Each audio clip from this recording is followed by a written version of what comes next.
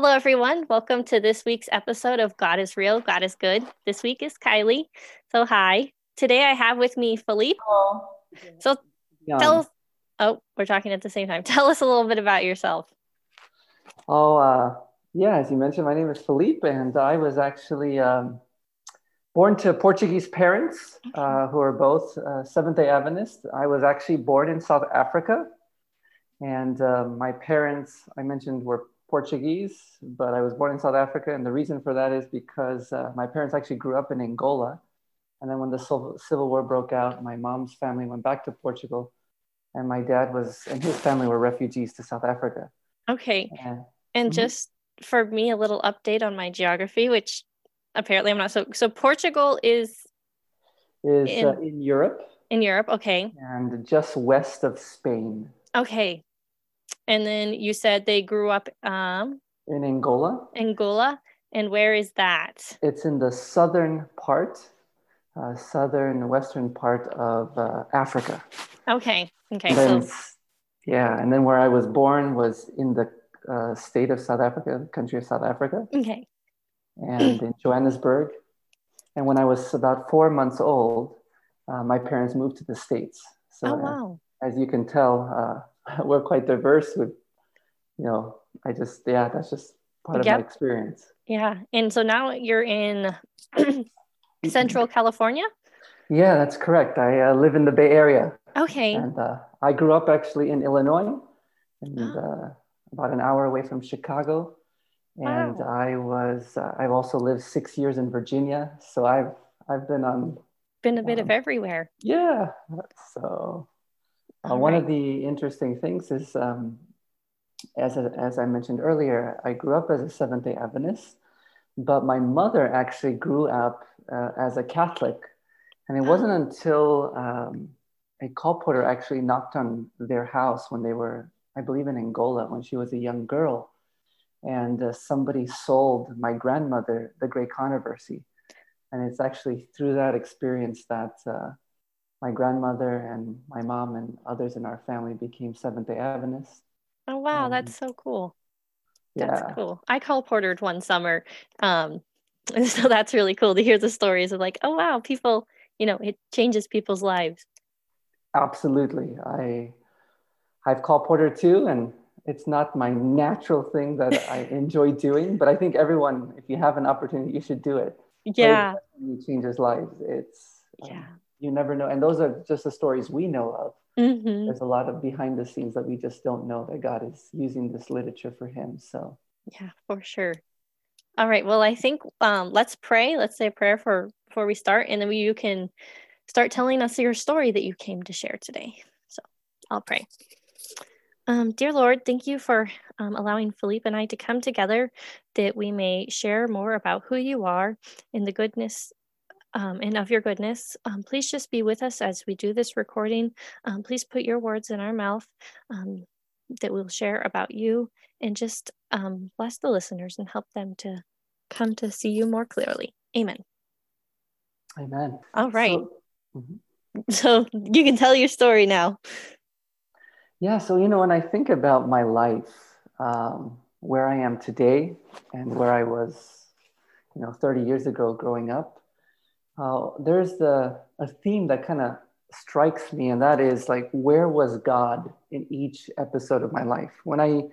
In the past, when I used to share my testimony in my early 20s or even just as my late teens, I'd always focus on the one or two major events that like transformed my life.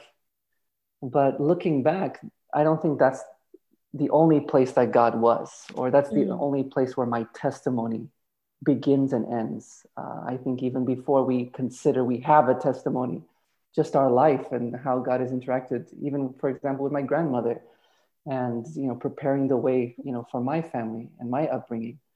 Those are all part of God intervening in our lives and that's such a part of good our testimony. that's such a good point. It's kind of like the butterfly effect, like all the small Yes, things that God does, just it yes. adds up to these big things or to our testimony or to where we are today. Absolutely. So even if, there are some individuals that don't feel like they have a, big testimony or that big climactic event, yeah, consider your life. Look at where God has been with you, and even the small little blessings. Yeah, that's something Camus and I, since starting this podcast, that's something we've really been trying to encourage others to see, like when we ask somebody, like, do you want to share your testimony? They might be at first, sometimes they're like, I don't know what I have to share. And I'm like, it just encourage them to see, God is in the small things and the big things, like you're saying. It's just like, if you're, walking with him, he's been all throughout your life, Amen. Yeah, absolutely. And so, yeah, even though I'm going to be sharing a few of the highlights, because we don't have all day to cover everything, yeah, I just want to emphasize that God is in every little thing, every blessing. We woke up this morning. It's a gift from God. So, for sure.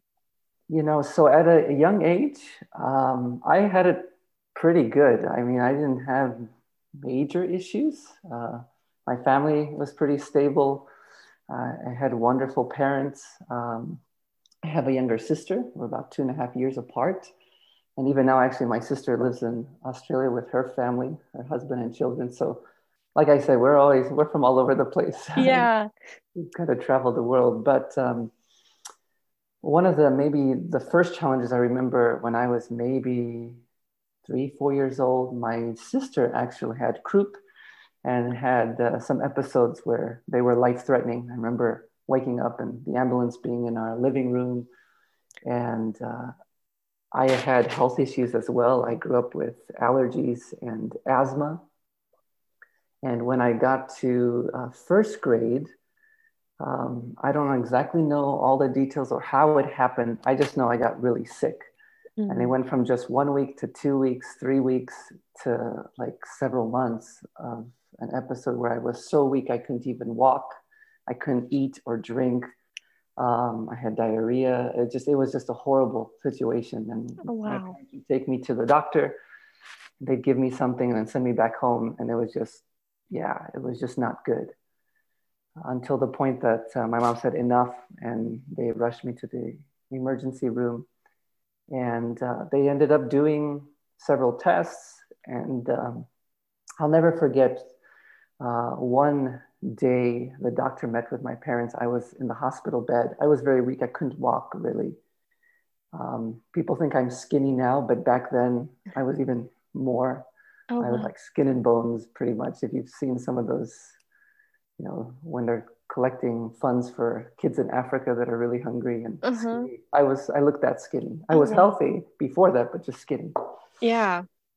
But now with this, whatever I had, it was pretty bad. So I'm there in the hospital bed, and in the corner, the doctor meets with my parents, and I would assume that he was telling them, the results and what was going on. And I just remember my parents crying. And so I knew that something was wrong. And so they had basically told my parents that I might have had, or at the time they thought I had Crohn's disease, and they didn't expect me to live for very long, maybe a month or so. They were going to do follow-up tests to see what's going on, but based on all the blood work and the stuff they had done that far, that was the diagnosis. Oh, wow. And like I said, I was so skinny that even when they had the IV in my veins, it would sometimes touch the nerves. And so it would hurt like crazy. So there was some nights I actually pulled the IV and I was like, forget it, I'm not doing this anymore. And then the nurse said, okay, we'll give you a break. But in the morning, we're going to have to, put the IV because that was the only way I was getting fluids.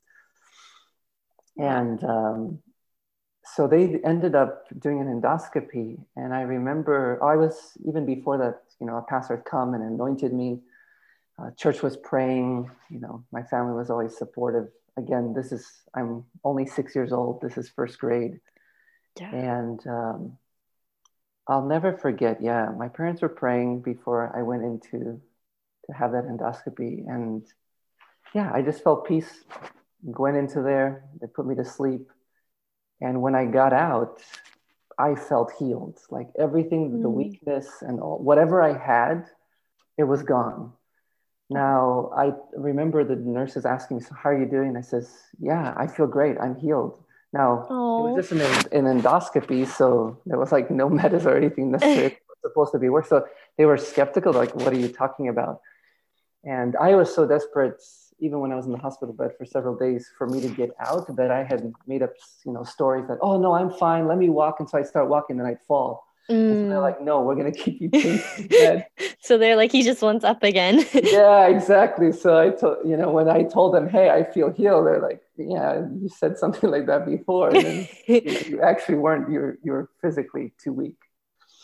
But sure enough, that evening I had my first uh, solid food meal. Up until that point, for weeks and over a month and a half, maybe, I hadn't had anything solid because I just couldn't hold anything down. Yeah.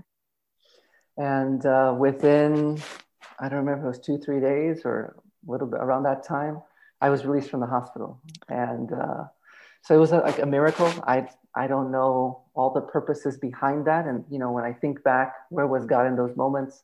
I believe, he was there with my family, helping my parents cope, and with my church family that was praying. We don't know all the details, but even to this day, the endoscopy came out negative. And I just walked out of there. Wow. So it wasn't really anything that the doctors had done. It was Not God. really. Yeah. Yeah, exactly. Because they were still in the testing phase and all of that. Wow. That's pretty awesome. And so And they never really decided what was wrong. You were just better. Yeah. And Wow. since I didn't have major, I was overcoming the symptoms I had before and I was holding things down. Yeah, they released me. And I remember at that moment in my life that I knew that God had a plan. Now, I still believe even if something worse did happen, I believe, he still had a plan. Yeah. But at that time, that really why is everything all of a sudden going back to normal? And I went back to school shortly after. But I knew that, yeah, God had a plan. And so I kept going, going to church. My parents were pretty active at that time. They were involved. My dad was a deacon. My mom was involved in Sabbath school and in other ministries of the church. We would often attend the net meetings, like Net 99, evangelistic series that were connected through satellite. And we'd watch it in the big screen of our church. And whether it was like Dwight Nelson or Doug Batchelor. And so I remember those events, and I pretty much, for the most part, enjoyed church.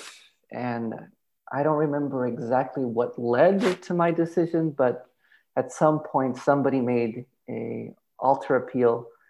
And around age 11, I made a decision to get baptized and to study with the pastor. And so I did that.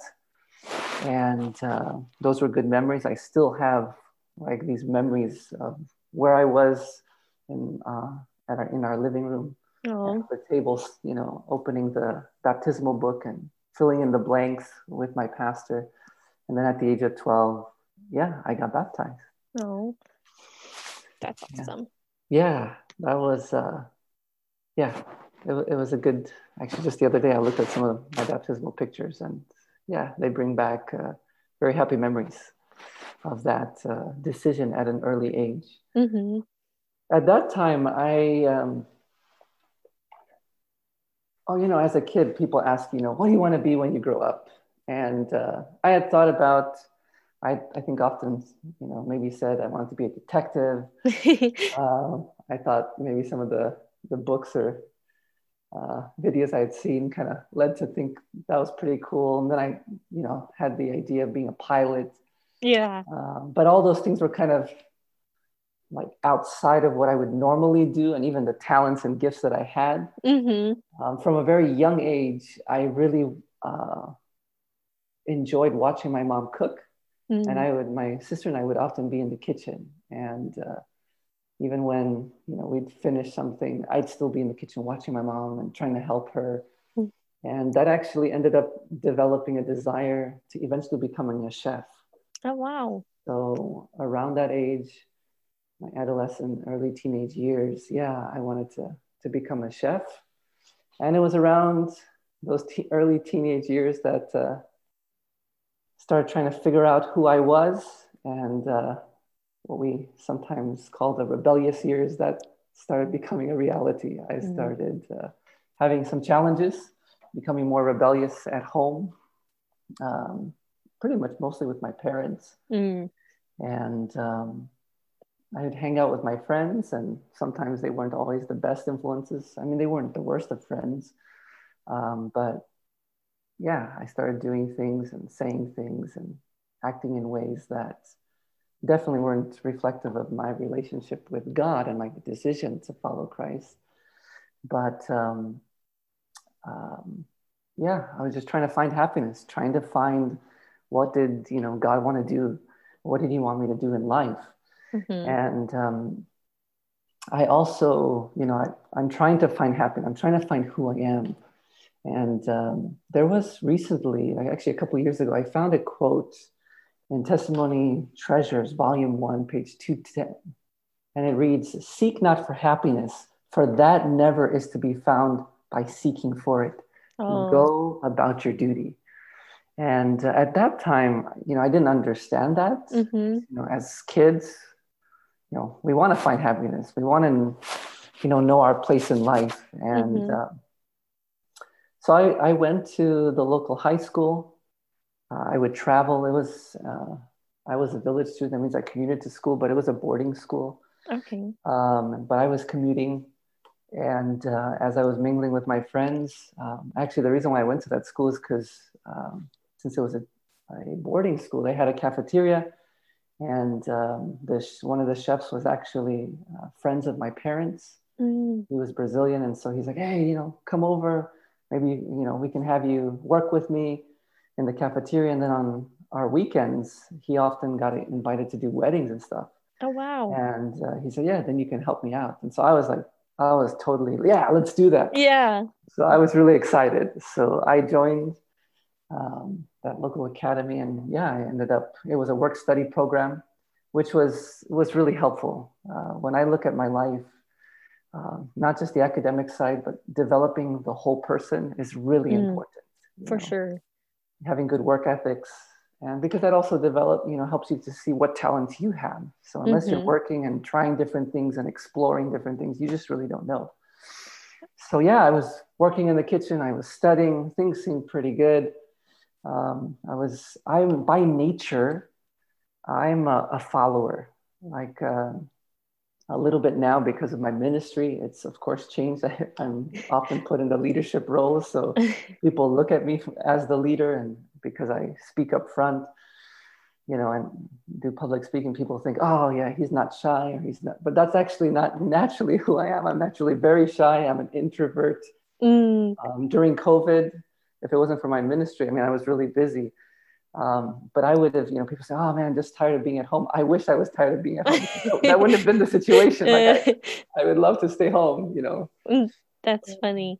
It's awesome how like God, sometimes God calls us to things that we're like never would choose for ourselves. So like, no, God, see, I don't want to talk to people, but God calls us like to do things, even if we don't want to do it. Yeah, exactly. And he does that. Not sometimes when I was younger and I think, man, God, you're just trying to be mean to me. But it's not. It's actually he knows what really would make us happy and tick and develop different things in our lives. So not just for ourselves, but maybe for others in the process. So yeah, exactly. So yeah, that was So I'm a follower because of that natural tendency. I start to listen and watch things with my friends that definitely were not the best. And the things that I was watching and listening to, they started to develop. I'm naturally, being Portuguese maybe, and growing up in a passionate home, I'm naturally passionate. And if I'm not careful, that passion can easily turn into some type of aggression, whether it's verbal or get angry. And I remember as I was listening to, some of the popular music and rap music of the day, it started bringing some anger in my heart. And so when I would feel frustrated in life, I would go listen to that stuff. And then I'd be just like, you know what? Forget my parents, man. Forget this God stuff. And because I'm like, God, where are you? Why do I feel this, frustrating? So I'm trying to figure out, I go to Bible class. And I'm working, and on the outside, people think I'm great because I'd still dress up in my suit and tie, and go to, Sabbath school, and everything seemed good on the outside, but my parents knew that I was really struggling. Mm. And unfortunately, um, because I was a follower at the same time, the leadership at the cafeteria saw that I had leadership potential. They would make me in charge of certain aspects of the cafeteria. And then I would abuse those privileges and let my friends steal and do stuff that I'm not proud of today. And then I would hear my friends, tell me stories about them sleeping around with my classmates and doing drugs in the back of the barn or whatever place. And it was like, man, it was tough. I knew it was wrong. Mm-hmm. But at the same time, if I said anything, I knew I might get it, they'd get me in trouble, or they would beat me up, or, bully me, or whatever the case. So, and yet I, enjoyed what I was doing. Mm-hmm. So it was just It's this hard up to and like down. be a teen with like, because you want friends and you want people to like you and you want to do what's cool. You don't want to be an outsider. Like, it's a hard age. And That's exactly right. And so I get it when, I see young people even today struggling, because it is. You're trying to figure out who you are, and sometimes you can get caught up. And so even though, I had some freedom, because I'm, by that time I have my own car, I'm driving to school. Oh yeah, one of the things I forgot to mention was, because of my allergies and asthma, um, I have a lot of food allergies. Actually, growing up, I had over 20 food allergies. oh my goodness. And like nuts and beans and some fruits and stuff like that. Sometimes, for example, even with cashews or peanuts, even to this day, it's not as bad today, but if I smell, or I was in a room with people eating peanut butter jelly sandwiches when I was younger, I would actually break out in rash. Oh my goodness. So because of that, my parents, and specifically my mother, was trying to figure out what we could do naturally to help me feel better. And so my parents ended up becoming vegan. And, health was always a big central, thing in my life.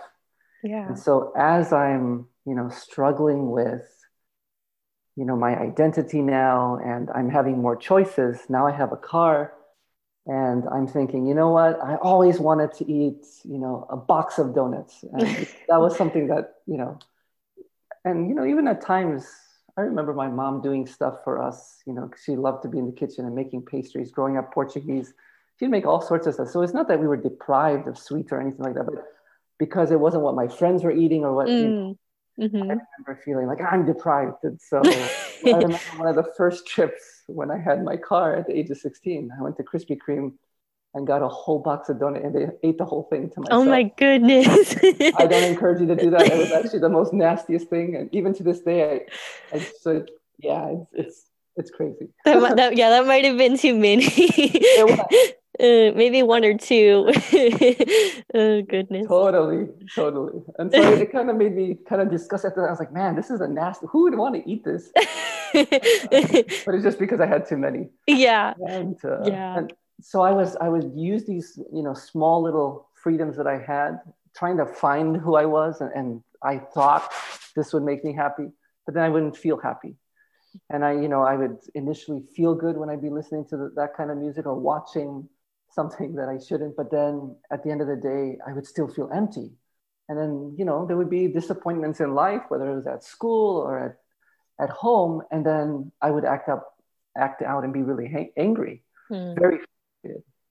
And I do remember many times rolling down the windows of my car, blasting the music and saying, God, where are you? I'm sick of this.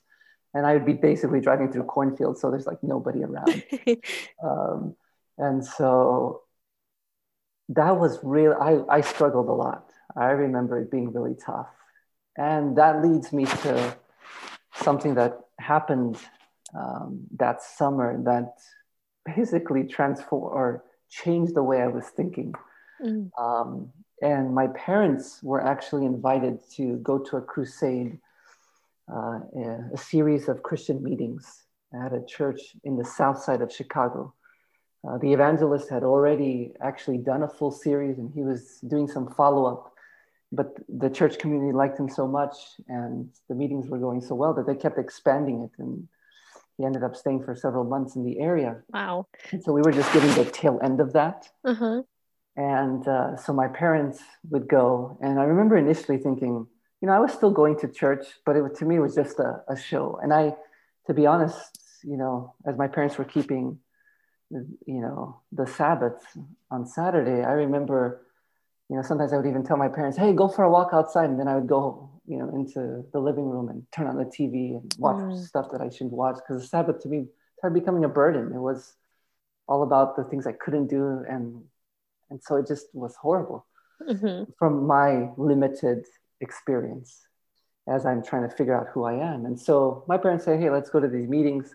I wasn't too excited, but okay. I mean, I don't have much of a choice. So I go to the meeting with my parents. And I can't reject the reality that it was powerful. I remember hearing the messages and being gripped by them.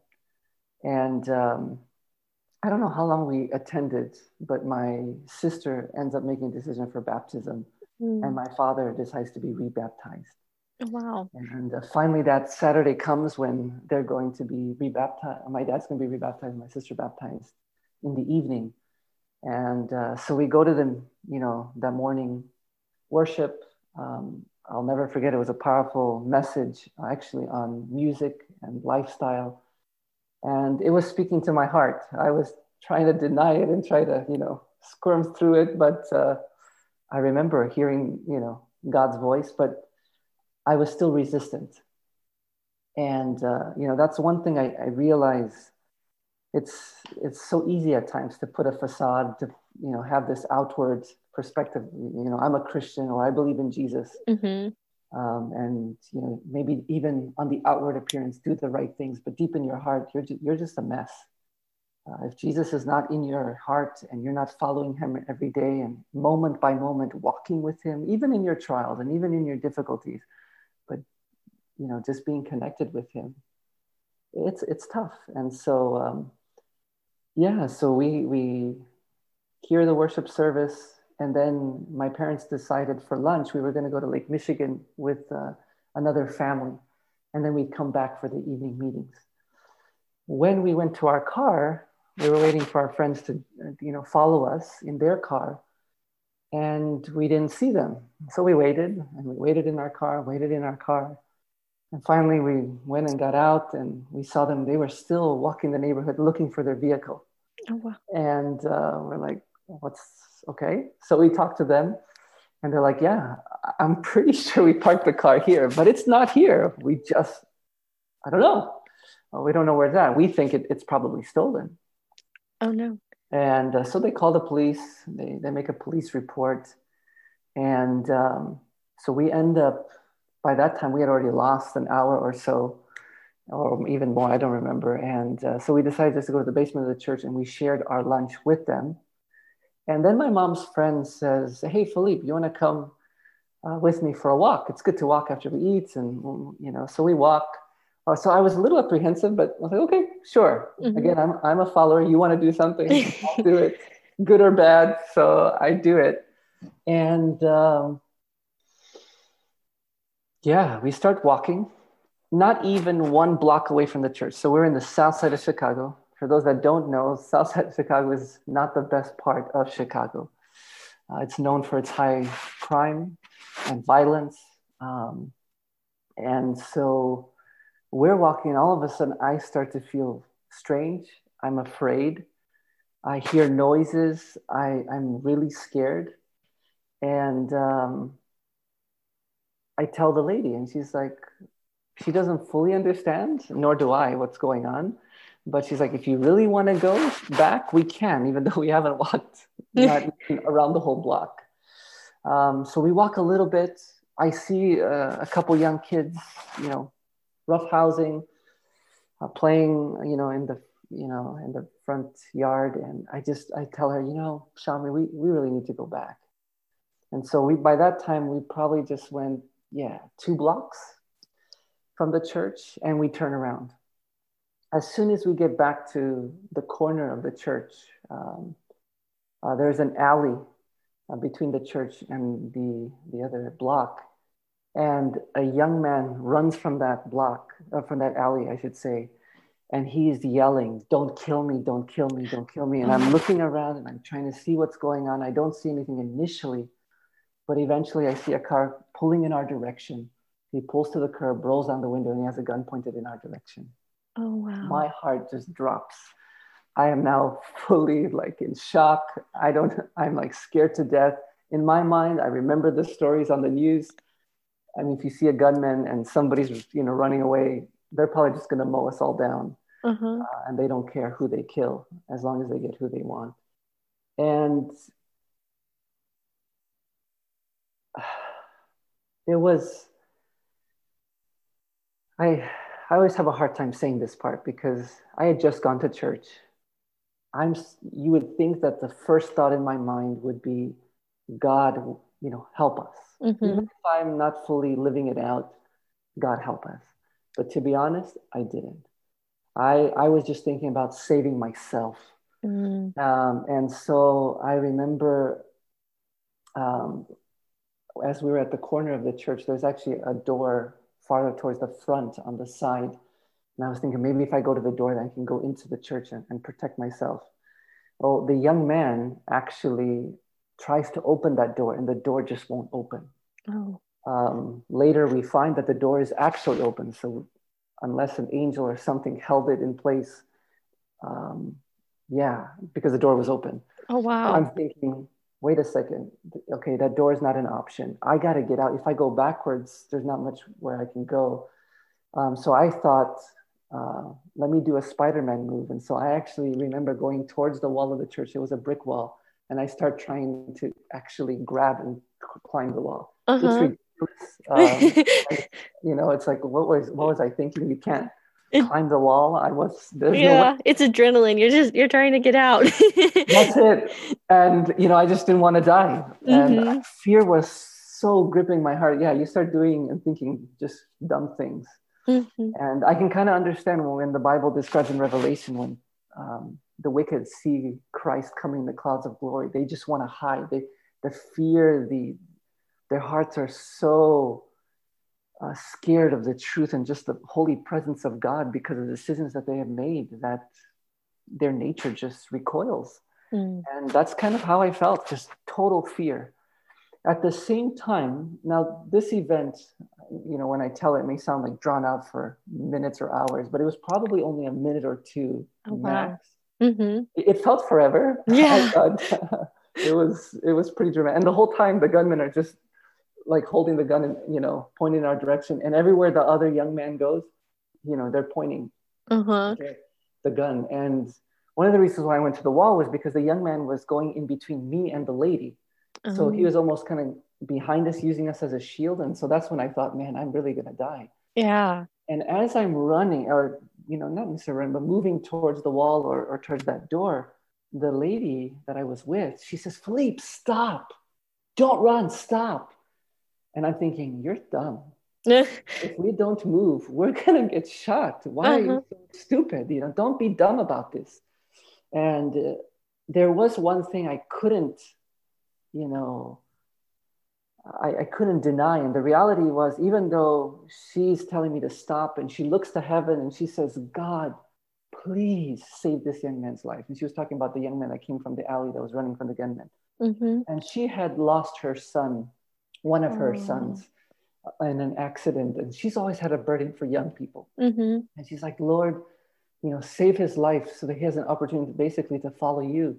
Wow. And I'm thinking, she's ridiculous. This is so dumb. You should be worried about yourself. But the fact is, she has peace. I can tell it in her face. I mean, she didn't move. She was just standing there, not moving, and just looking down. And she has this peace, and I'm a mess. That's so powerful. Because, I know I've nothing like that, but I've been in situations needing God and and often, it's a prayer inside, but she has such a peace and such a power for God that she's able to speak it out loud, not just that confidence. That's awesome. Yeah, she did. And even later I asked her what possessed you, and she's like, "I don't know, Philippe. She was just in the moment." And she'd been through difficulties before, and she was used to crying out to God. And I guess that's also a lesson for us. The habits that you create now when the trials come, if you're used to memorizing scripture and praying and reaching out to God, and even when you are struggling, like, God, I don't know if you really exist, but I hear people's testimonies, I read the word, and it makes some sense that you are there, but I don't really feel it. But as long as you're having that, and wrestling, when the time comes, you're able to have something. And so, she just reacts to what she knows is the only way out, and that's to God. And not just for herself, but actually, she never even said, she actually even says, I remember she's saying, if God, you have to take my life so that he can be saved, let that be. Wow. And so she's really just sacrificing herself. Wow. So we're still going back and forth. I'm trying to run. And the last time I look back at her, I mean, it was a sunny day, so I can't fully, it looked like there was a glow behind her. I don't know how else to describe it, but more than just sunshine, there was just something that was glowing. Oh, wow. And as I went to go look at the gunmen one more time, because they were to my right and she was to my left of my vision, I just hear screeching tire sounds, burnt rubber smell, and I look and the gunmen just disappear. The young man runs away, and I end up walking towards the lady. I mean, my heart's beating, I'm still in shock. We just stand there for a few moments, and I think we say a few things. And then a truck comes through that alley that the young man had been in.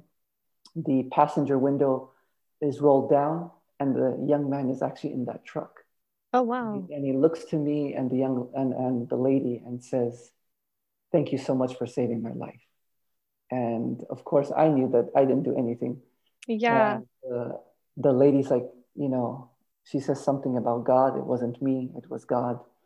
And she says something trying to appeal to his heart. And we just never see them again. Wow. About 5 or 10 minutes later, police actually come to the scene because they had heard reports throughout that morning. Earlier that day, they had actually heard of reports of gunshots and somebody running.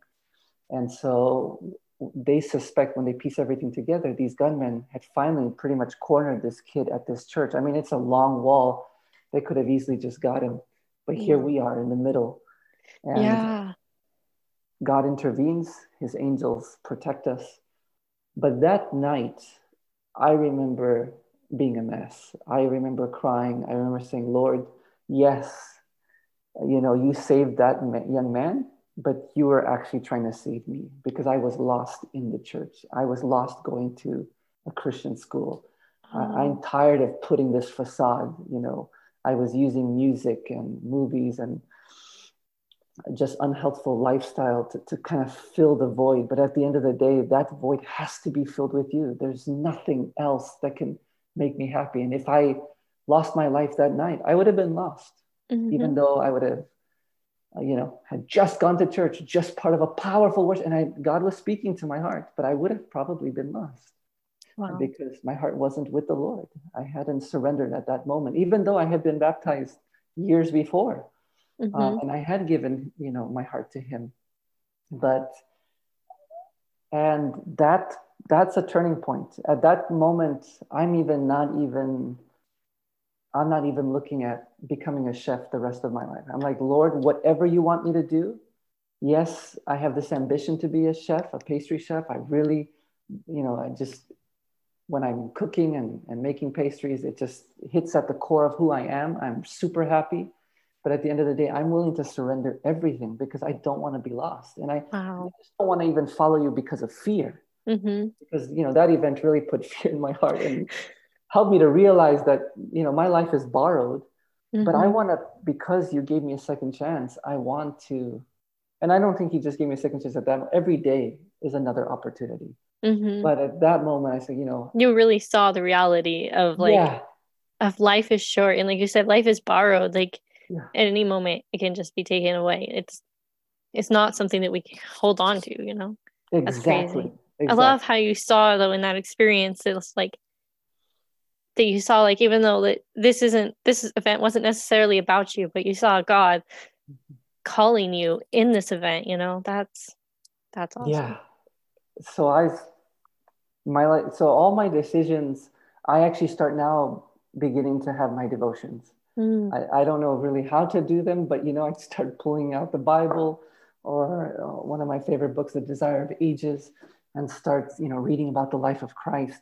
And I remember as I'm going to school at this time, my friends would be like, Philippe, on my free time, I'd be reading something spiritual. I'm like, what? Why are you doing that? That's for Bible class, man. Leave that alone. And I'm like, no, I really have this thirst and hunger for God. I don't want this just to be an external thing. I want it really to be about me and following my Savior who has died for me and has given me a second chance. I want to please him. I don't want it just to be about, oh, can't do this or can't do that. And I want to enjoy the things he loves. And then I start going to, our church had some Friday night youth meetings. And that was about 6 months. And so my dad, 6 months later, I don't know why, because I could drive at that time. So I don't know why my dad took me. But he takes me we're on the way to go for the first night of this youth Vespers. And we actually end up getting into a car accident. We're about to go over a small little bridge. And there's actually a car that ends up sticking out from one of the side roads. The person that's coming over the other side of the pass is trying to dodge that car, so ends up coming into our lane, ends up hitting the barricade. Man, if that barricade had gave way, they would have gone it like over the ravine. It would have been horrible. They end up hitting the passenger side where I was sitting. And of course, airbags are out. Everything is, our car basically is totaled. Again, I'm in shock now, again, for the second time in 6 months. My dad asks me if everything's okay. I don't respond initially. Then he asks me again, and I say, yeah, I'm okay. I end up crawling out of the car, and we wait, of course, for the paramedics and for the officers to come. They look at the car and the damage, and they asked my dad, was anybody in the passenger seat? They're like, yeah. My dad said, yes, there was, my son. And then they're like, hey, we better take him out, because it looked pretty, when you looked at the damage, it looked pretty bad. I mean, it had completely smashed the passenger side. Oh, goodness. And, but nothing had happened. I didn't have one scratch, nor my dad. I mean, besides shock, everything is like, we were fine. We were able to get out of it. Yeah. The lady that hit us, she actually broke her wrists, and she was in the hospital for a couple of days. But I remember again thinking, man, okay, now it's not that, not only do I have borrowed time and God is giving me a second chance, but the devil is out to get me. He doesn't want me to live another day.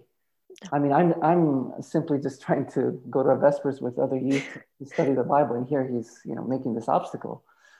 And it puts in me a little bit more of, every day really is meaningful. Now I have a string of 3 possible events that were life-threatening. And, from age 6 being in the hospital, to the gunman, and now this car accident. And I'm like, okay, so I just keep studying, keep trying to walk with God. Because of my associations and environment, it was tough at times. And one day my dad says, he was commuting about an hour to work, and he's just done. He's done. He's tired of commuting. He's tired of the politics at his work and working in the city. And he says, we need to move. And they wanted to go to a more rural area. And so they start looking at different places. Long story short, we ended up moving to near Weimar, California. Okay. There was actually a series of other events that took place. We actually were even supposed to, I think, go to a school in either Washington or Oregon. But after we applied, a couple of weeks later, they shut that school down. Oh. And so then we're like, okay, we can't go there. But then just like a month after that of being, them telling us that the school is closed, they actually ended up opening the school and still having a school year. So it was almost just enough for God to tell my parents, that's not where I want you to be. And so even in that situation, it's pretty cool. But we end up moving to the West Coast, and I was very frustrated. because at that time, And you're about how old at this point? Like 7? yeah, I'm 17. Okay. Yeah, so it had been about a year from the gunman experience, or actually Okay. 9 months, because that was about March when my parents, I think, we went and visited Weimar Institute at that time.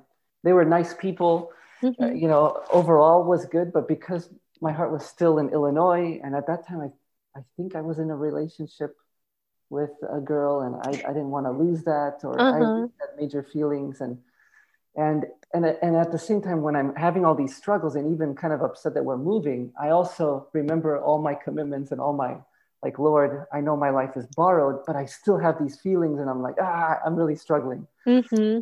And anytime something happened, I remember when we were visiting Weimar, something would happen, and I would say, I think I had an allergy attack, because they, use a lot of cashews and garbanzo beans. And even though I asked them, if there was anything, no, not to their knowledge. Unfortunately, as soon as I ate it, that was it. One bite, Oh, I'm wow. breaking out in rage. So I'm like, God, why you do this to me? No, don't do this. My parents think this is going to be the school I'm going to. And look, no. And I told my parents, you see, that's a sign from God. I got an allergic reaction. I'm going to die here. Oh, no. And so, of course, sometimes misunderstanding the signs, of course, that wasn't a sign from God. But we ended up applying and ended up actually getting accepted to Weimar. There was actually even miracles that took place in my parents moving and us going there. But the registrar told my parents, hey, there's a 6-week in this coming summer. There's this 6-week medical missionary training for youth, and in Italy, in the Alps, in the Waldensian valleys. And I hear Italy, that's, one of the meccas of food. I hear medical missionary work. And because I had health issues, I was interested in medical missionary. And they were also going to teach cooking and stuff like that. So I'm like, hey, yeah, this sounds great. And that would also mean that I wouldn't have to actually be part of the movie. We go cross country. And so I'm like, hey, this is pretty cool. So you're like, this is a win-win-win. yeah, absolutely. So this is just before my senior year that this takes place. And so I end up going, and some of the individuals that joined me in Italy ends up being some of my classmates in our academy. Not all of them, but some of them. And I will tell you that experience, being 6 weeks out in nature without technology, without anything, and just studying how to be a missionary for God, learning about conversion. I mean, it was powerful. Like my devotional life just increased like tenfold. It was just, oh man, even today when I think about it, just the most powerful experience. One of the most powerful experiences I had with God. Oh, and and it's just being out in nature and connecting and being trained. It was great. So I came back totally on fire. Now all my animosity towards going to Weimar with my parents and being pulled from my environment, I still, of course, have some of those feelings, but they're like totally suppressed because I'm living it, and I'm enjoying my life with God, and I'm enjoying the friends and the people that God has connected me with. And so we come back after 6 weeks, and school starts. It's time to elect officers for our class, and they're going through the list. Now I think might have been one or two of the new students that year. Most of my classmates had been with each other for years. Oh, wow. So I'm kind of the new kid on the block. And I'm also quite shy. I can have my very, verbose and out there moments, but most of the time I'm pretty quiet, especially if there's people that are really sanguine and very in control. Yeah, I just let them do whatever. Kind of in the background. And we get to who's going to be the class pastor. And they put my name up. And I'm like, what's wrong with you guys? I barely know some of you I don't even know. And then a few of you I know from the Italy trip. But why me? Yeah. And they ask if I'd be interested. And I'm like, I'm really struggling. But I think I end up saying, let me pray about it or something like that. I remember that night almost feeling similar to how I felt after the gunman, like, God, okay, you saved my life, but this is crazy. And now I'm like, this is crazy. Why me? You know, and I felt like Moses. I can't speak. I'm nervous in front of people. Why do you want me to be, class pastor? Long story short, I ended up accepting. One of my responsibilities to, do our class mission trip. We ended up deciding to go to China. We had obstacles even doing that. I'm But sure. miraculously, yeah, we raised, I think, $16,000 at the time. We went, it was powerful. I mean, there was miracles there.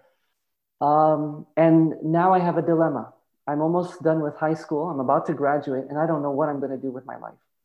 Weimar had, they were actually, I think we're just being certified for the first vegan culinary program. Oh, wow. And so that was one of the reasons my parents thought, hey, since I wanted to do that, maybe I could do that.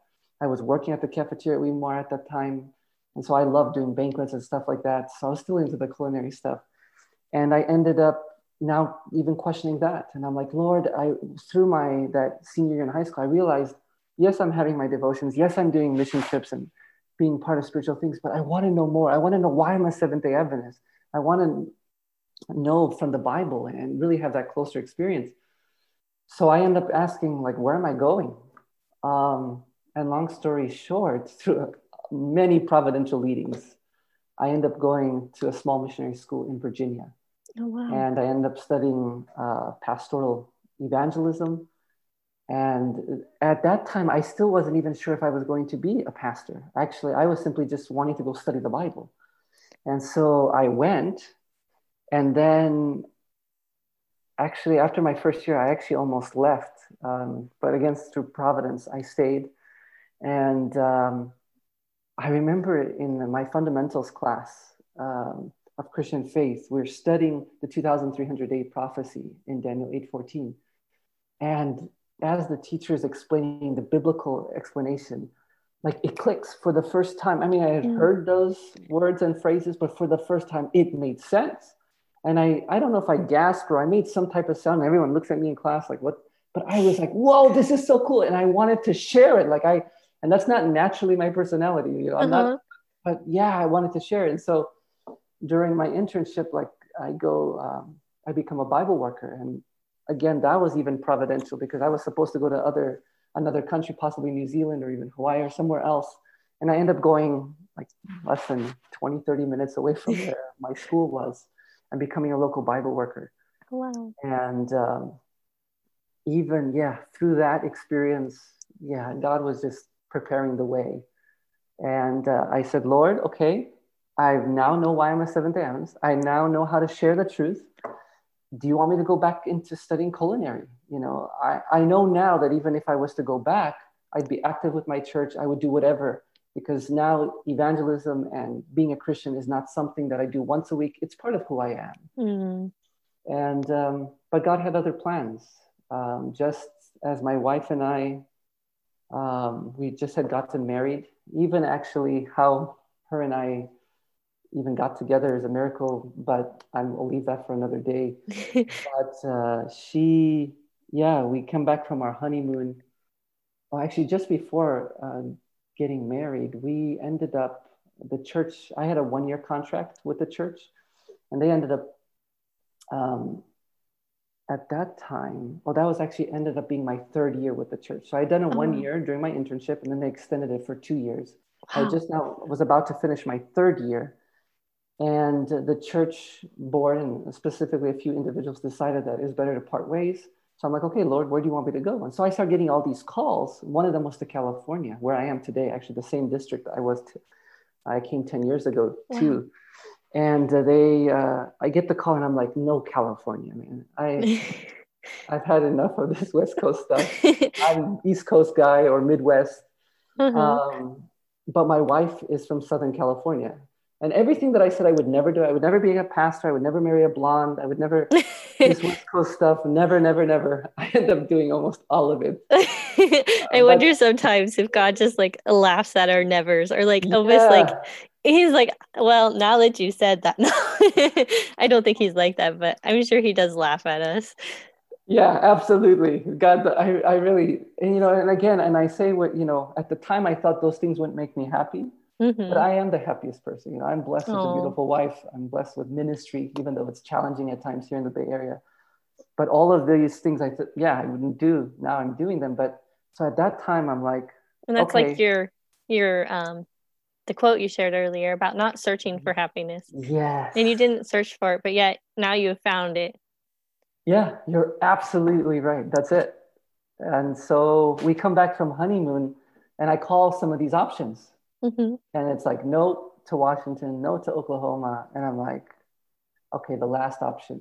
Oh, one of the options was, you know, maybe to go and study, go to seminary to get my master's of divinity. The other option was to go and maybe become a professional chef. Mm. But both of those two would require heavy debt. And at that time, I just wasn't convicted to do that. Mm-hmm. And so I called my last job offer, and that's in California. And when we got back, and I called, say, hey, by any chance, you know, is it still? And they're like, oh yeah, yeah, can you come in May? And we had just got married in April, and I was like middle of April. They want me to come like in 2-3 weeks. Oh my And I'm goodness. like, no, no, no. Actually, I have an evangelistic series in May. I can't. The earliest is in June when my contract ends. They're like, okay. And I was like, but hey, you know, I don't have much saving. I just saved, you know, used most of it for my wedding. Um, and I'm a Bible worker. I have a little dog. I'm married. I'm in the other side of the country, and they end up taking care of everything. Wow. They just say, come. And even at that time, I am not convinced that God wants me to be a full-time minister. Oh wow. I'm just going by faith. I was like, Lord, if you want me to, then you got to open the door. Mm-hmm. Long story short, I end up after 3 years becoming associate pastor, and then today I'm a senior pastor. Wow. And when I got the call to become associate pastor, that's when I knew God had called me to the ministry. It was very clear. Oh. I said, okay, God, that's it. I just wanted to make sure that it was God calling and not just me. Mm-hmm. Because yeah, I think it's a serious calling, and I think, you know, whatever God calls you to do, you should take it to heart. You should. Yeah. But I knew with pastoral ministry, I didn't want to do it initially. I was afraid of my kids would become like a lot of pastor kids I grew up with, like they just go off the rails. So I was scared. But so I wanted to make sure God called, and so yeah. Now I'm married. I've been married 10 years. I have Oh. 2 lovely kids, a 3-year-old and a 5-year-old, a boy and a girl. And yeah, life is not always easy, but it is fulfilling. I Mm. can say I'm 34 years old now, that all my years have been fulfilling. Even when Mm. I was struggling, I could see how God was working. Actually, even there's so many miracles like in my story. So things start to pop up. Even the school that I ended up in Virginia going to was actually the answer to my grandmother's prayer. Oh wow. She had met one of the founders of that school, and he had gone to Portugal. And she had actually prayed even before I was born. She's, you know, that in our family, my mom's side of the family, most of them are girls. Mm-hmm. And so she had prayed that one of her daughters would have a boy. And I end up being the boy in the family. And she says, you know, if God granted her a grandson, that he would be in the ministry. I mean, this is even Wow. a long time ago. Oh my goodness. That is Yeah, it's wow. crazy. I know you talked So, about at the beginning about, things that happened before your birth. That's yes, crazy. it is. Wow. So today, you know, I'm the byproduct of my parents and my grandmother and all the people that prayed for me. And I love it, even in the struggles. That's I awesome. praise God. That's so awesome that you can see God working before you're born, Yeah. and just like how through all of that he's been patient with you and just waited for you to come Yeah. to where you are now. Wow. Yeah. That's So awesome. that's my story in short. No, that's not short. No. Sorry. Long. No, that's exactly how long you're supposed to be. Thank you so much for sharing. That's awesome. I loved hearing all of that. I love the journey through your life. It's awesome. Yeah. All glory to God. God is good. And I would Amen. just say to our listeners, you know, if maybe you are somebody that grew up in a sheltered environment, Christian environment, and you're still trying to figure out who you are, not just your parents' religion, but, you know, is this God really mine? And, you know, he really is, but it's going to take time And, just be faithful in the duties and in the situations that you're in today. If you're a student, be faithful in your studies, not just studying, but, getting other experiences, being faithful in the church. Just don't sit in the pews, be active. If there's something you don't like, do something about it, and if you don't, if maybe you're listening to this and you don't have no Christian background, I study with Japanese women that don't have any Christian background. And take time to hear people's stories. Take time to see the biblical evidence and say, God, hey, I don't know if you exist. I hear people saying that, but reveal yourself, and I promise he will. Amen. That's awesome. Well, thank you so much for sharing. We're going to end the podcast now. But yeah, everybody, just remember God's good, God is real, and have a great week.